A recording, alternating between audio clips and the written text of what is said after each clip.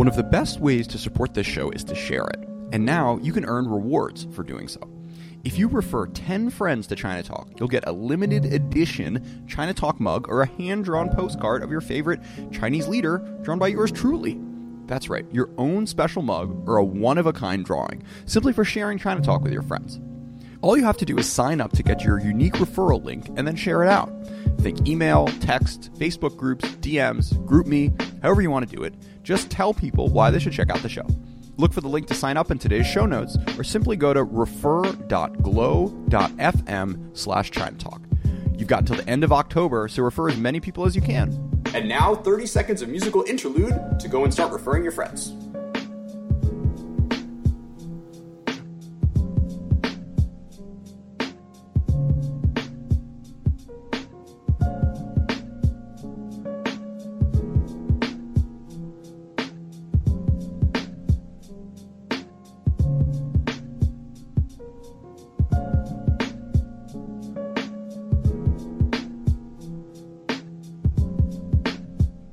Mara Hvistendahl is now a staff reporter at The Intercept and author of the recent The Scientist and the Spy, which we talked about a few months ago back on China Talk. Mara, welcome to the show. Thank you for having me. So Mara, who's Ambassador Terry Branstad? Terry Branstad was the U.S. ambassador to China from 2017 when he was appointed by President Trump until just a few weeks ago when he returned to his home state of Iowa. Before becoming the ambassador, he was Iowa's longest-running governor. He was governor starting in the early 80s and then until 1999. And then he left and then ran for office again and became governor from 2011 to 2017. For most people, Terry Branstad is the one person who has occupied that position for most of their lives. He also, of course, hung out with Xi back in the 80s, was it? He developed this kind of friendship with Xi Jinping when Xi visited as part of an agricultural delegation in 1985. Xi was then a Hebei province low-level official, went on this trip to Iowa. Terry Branstad was a young governor at the time, and they kept in touch. At some point, Terry Branstad told Trump this story. He and his son, Eric, had also been very helpful on Trump's campaign. And so then when Trump was trying to come up with who would be ambassador to China, he thought of Terry Branstad.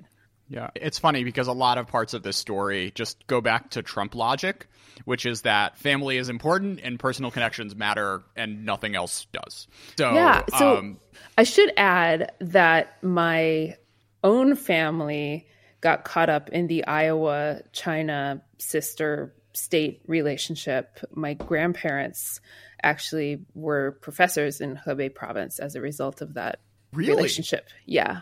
But unlike other people, we did not get rich on that relationship. Yeah, that's what you tell everyone, Mara. So can we get some stories from your grandparents? What were their reflections on that experience?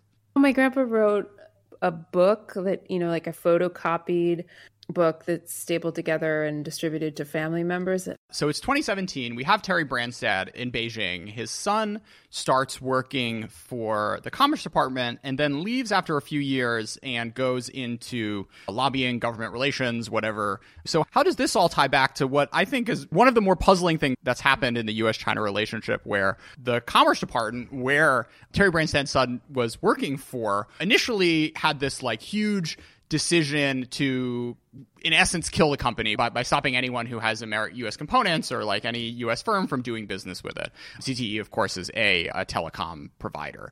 But then a day later, Trump tweeted, we have to save Chinese jobs, or too many Chinese jobs at risk, and directed the Commerce Department to ease off on the decision it had made against ZTE, which was done at the first instance for, I believe, violating sanctions, particularly with relation to Iran and North Korea as well. A month after the initial denial order, Trump tweeted that he was worried about jobs being lost in China. I remember going on Weibo that day and reading comments of people just being so confused. And I was hoping that there would be some good memes, but it was just too it was just too like earth-shatteringly odd a thing to happen for people able to be even to be able to wrap their heads around it. So, because he had campaigned on bringing jobs back from China.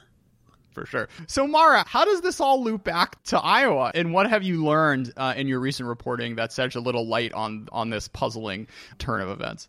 So, my co-reporter at The Intercept, Li Feng, and I found that shortly before this denial order came down from the Commerce Department, a lobbying firm called Mercury Public Affairs had hired Eric Branstad as a lobbyist. After the order, ZTE hired Mercury to lobby for it. All of this was known before, but what was not known was that Eric Branstad had some involvement with the registered lobbyist on the ZTE account and then went to China with him to meet with Chinese government groups. They went to China in June of 2018, and then in July, the denial order from the Commerce Department was lifted, and the Trump administration struck a deal with ZTE. It's not clear that any of this is illegal. The optics of it are pretty bad, though. Eric Branstad's father was the ambassador at the time. Lee and I did talk with him, and he told us he stayed off the China accounts. He was aware that it would have appeared bad, to say the least, for him to be working on China at the time when his father was ambassador. But we asked him, what are you doing at these meetings? Why were you meeting with these groups? One group, by the way, has ties to the United Front, the arm of the Chinese Communist Party that seeks to expand the party's influence. And he said these meetings were really about culturally connecting, making friends. And I was there on my own dime. Is he like a musician or a painter? Is he bringing anything to the table on cultural exchanges? This does appear to conflict with some of the messages that Mercury sent internally, because after they returned from the trip, it told people that Eric Branstad and Brian Lanza, the other lobbyist who was registered on the ZTE account, were seeking to expand Mercury's operations in China, and that they'd had a fair amount of success there. Gotcha. The other thing I would say, our story came out at a time last week when there was a lot of focus on the activities of Hunter Biden, Joe Biden's son, and the Trump campaign has really been drilling down on the message that Hunter Biden has these problematic ties to Chinese businesses. And the New York Post story with supposed emails from a laptop believed to belong to Hunter Biden from this kind of questionable source had come out. And yet our reporting makes clear that the Trump administration also has a number of problems when it comes to influence peddling and to questionable ties to Chinese organizations. So the issue here being that both Eric Branstad and Brian Lanza, who was the registered lobbyist on the ZTE account, were advisors to Trump's 2016 campaign. Eric Branstad is now working on the 2020 campaign. So in addition to being the ambassador's son at the time, he was also a former Trump campaign advisor. He was somebody who had served in the administration, and he was somebody who is, by most accounts, very close to Trump. Yeah, Trump has said nice things about him. Oh, yeah, just even off the cuff, yeah. Last Wednesday, like last week at a rally in Iowa, he went on about how Eric Branstad is better than his father. Which maybe he's better at some things. So what is iFlyTek, and why did it merit the feature treatment on your end? So iFlyTek is pretty well known within China. It's a big AI company.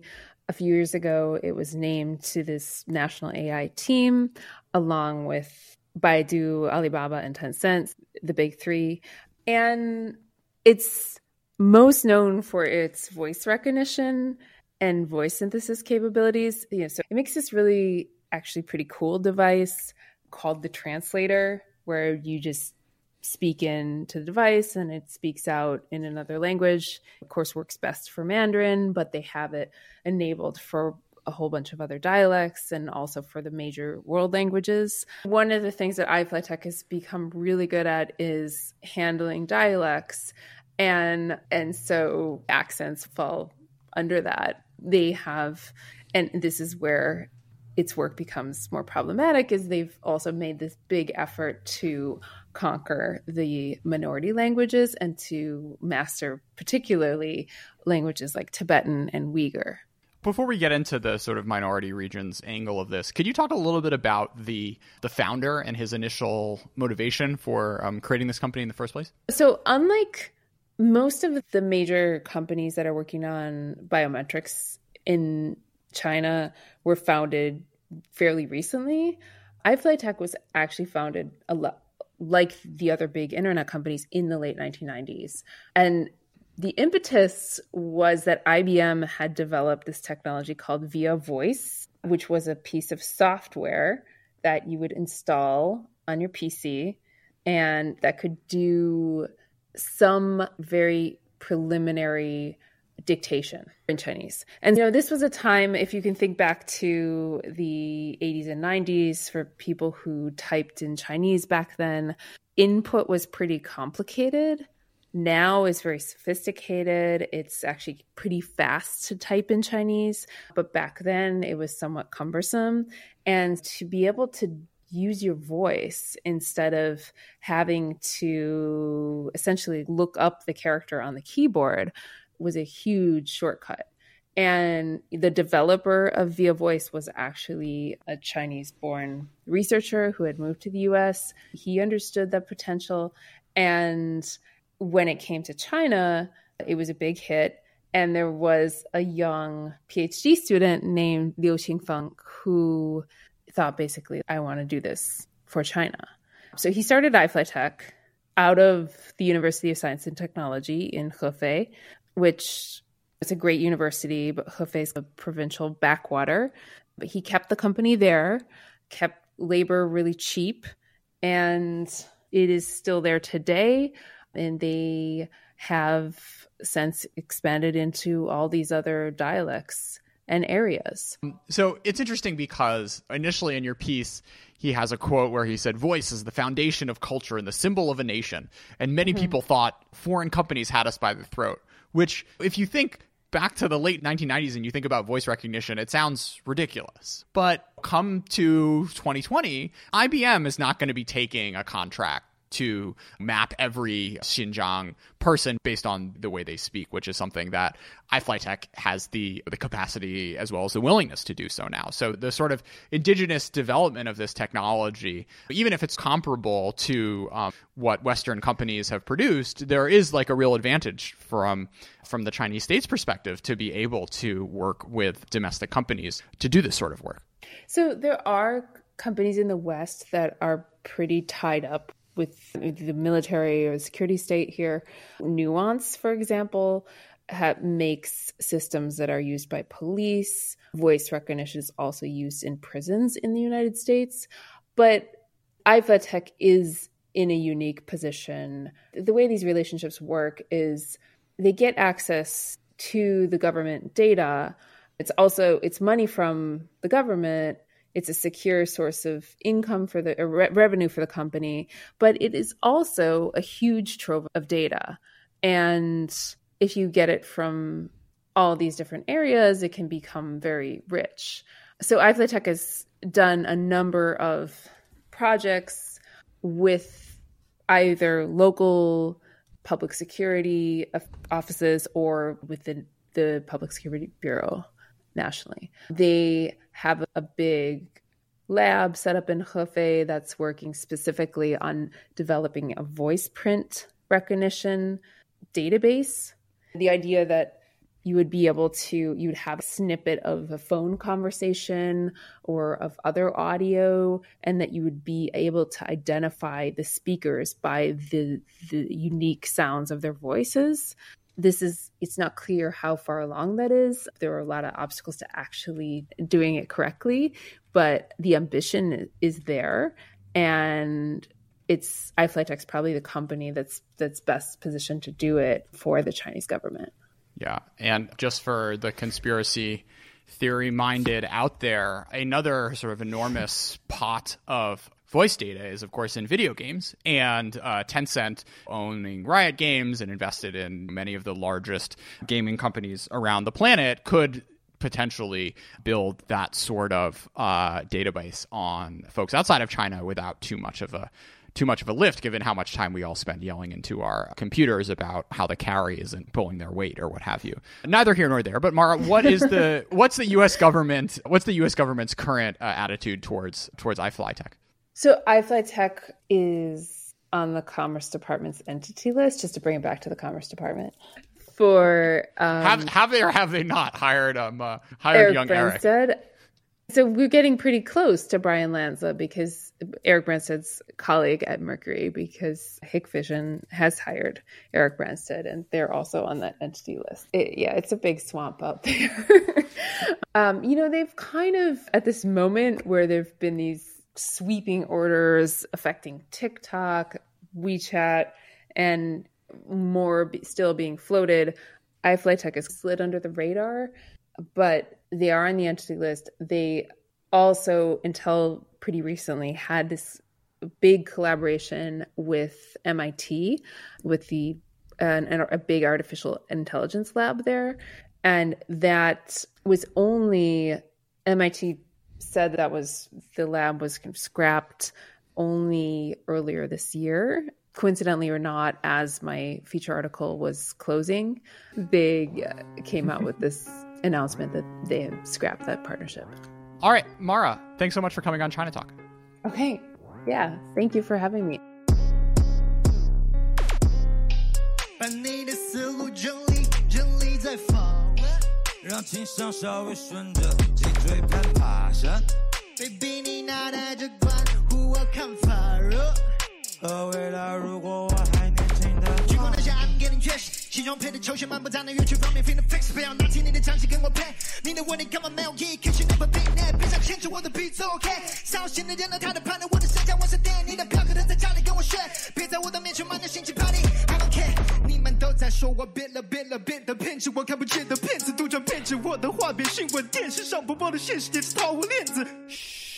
看到 money I don't really wanna take a picture when the time and it's obvious， 告诉你们我的脾气真的超级大，不你再讲句话骂你了，不要再来报道我的任何事情，不要再来关注我的个人隐私，不要为我费尽心思，不要再来请你不要再你的态度太过恶劣，是来新的坚持拜拜，不想通过你的加工费力经营，为从始至终我都最自信，从你千里之外就像飞鱼期。 What do you wanna know? I'm reversing myself. Right. What do you wanna know? What do you wanna know? I'ma never say my 让开，体质好玩的别躺着听着我的 beat 发呆，中意押韵也乖宝教材翻拍，中文说唱的多可以叫我翻拍拍帅，关注我胖没胖起来，忽略掉我在行走的胖起来，嘿音乐听不懂要失败，我写个和歌让你跟我唱起来，也不累了，提供尖叫的儿歌要不要 ？Baby 小力量，不想让飞满上第几档，我在这堂也不会是太甜，就不喜欢我也没有在嫌，拿什么奖应该找我代言，无论天空我太有麦田野 ，You are my 朋友 for sure， 为了开心 I'll make it song， 就把我连美模的美的造型这边谁的定格过在衣服的造型，意思说只要像fashion一样，除了模仿没事更冒 respect my respect， 怎么率先走 T 台，怎么还抄袭 my flow？ What do you wanna know? I'm the first of myself. Hey, what do you wanna know? What do you wanna know? I'll never say myself. Never say myself. Never say myself. Never say myself. Never say myself. I'm a pig. Never say myself. Never say myself.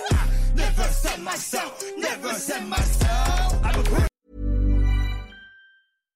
So my in-laws just called to let us know they're on their way over and we're out of food.